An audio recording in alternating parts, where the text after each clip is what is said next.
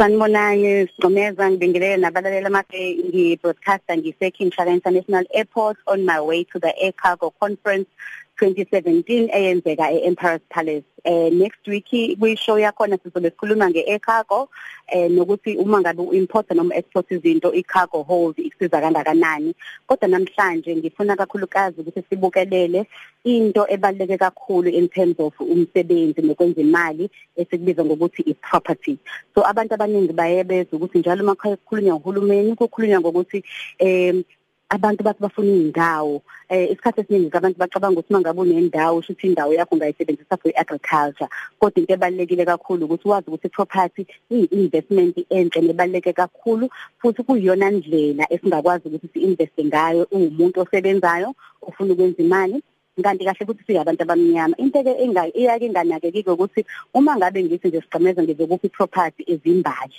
fanele ukhale uthwale izandla ekhanda ngoba iproperty uma ngikunikeza yona i-charge imali so kufuneka imali yama-rates kufuneka imali yama-services a-service property ngisho ngabe kuthiwa akwakhiwe lutho kuyona so isikhathi esiningi uyobeza abantu bethi bafuna izwe kodwa njengamanje sifuneka sichaze ukuthi ungayenza kanjani imali yakho ngeproperty so ziningi kakhulu indlela ongasebenza ngazo into yokuqala engifuna ukuthi ngiyibaluleke kubantu bakithi ukuthi uma ngabe uthenga iproperty fanele noma kanjani uthole i-title deed i-title deed ke kuba khona into okuthiwa i-deed register la kubhalwa khona ipiece nepiece yomhlaba ukuthi ngekabani njengoba sazi-ke sonke ukuthi thina imihlaba ibhaliwe ngathi kodwa ke ake sithi niyasebenza manje nifisa uku-investa ku-property kunezinto ezibalulekile esigqemeza okufanele uzazi okokuqala ukuthi property ibiza inani ukuthi uyithenge so uma ngabe umuntu ufuna uinvesta ku-property kubalekile ukuthi maybe into engcono abanye beyinhlanga bayenzayo ukuthi bagroup bahambe ndawonye so ake sithi nihambile niba u-500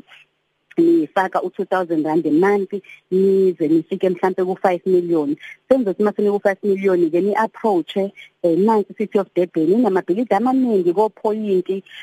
amadala adinga ukurenovate sengithatha ke sengicela ukuthenga lelo bhilidi nile renovate lelo bhilidi manje renovate seniyakwazi ukuthi ni rent out kunanenkampani ezikhona ke ezazi ukuthi nithi maseni renovate lama flats banenzele i-management yaleyo property kodwa ke ukuthi sigxile kakhulu kuyona into engagxila ngayo engagxila kuyona ukuthi uma ngabe umuntu esifisa ukuthi afunde ukuthi nga-investa kanjani ku-property nokuthi angawathenga kanjani umhlaba nokuthi yini le eyenza ukuthi zonke inhlanga zonke izizwe zilwele ukuthi izwe kube elazi akusikhona kuphela ngoba kuzotshalwa abantu basekhaya ingoba futhi iproperty ikwazi ukunikeza imali uma ngabe unendlu nje eHillcrest uyakwazi ukuya bank yothi ngicela ukuboleka 1 million ngibambise ngalendlu ufundise ingane noma uqalile ibhizinisi kodwa mangabe unendlu esemakhaya ngoba ayinayo i-title deed awukwazi ukwenza lokho so kuleli viki elilandelayo ke inyanga ikakhulukazi kaMarch sizobe sigxile kakhulu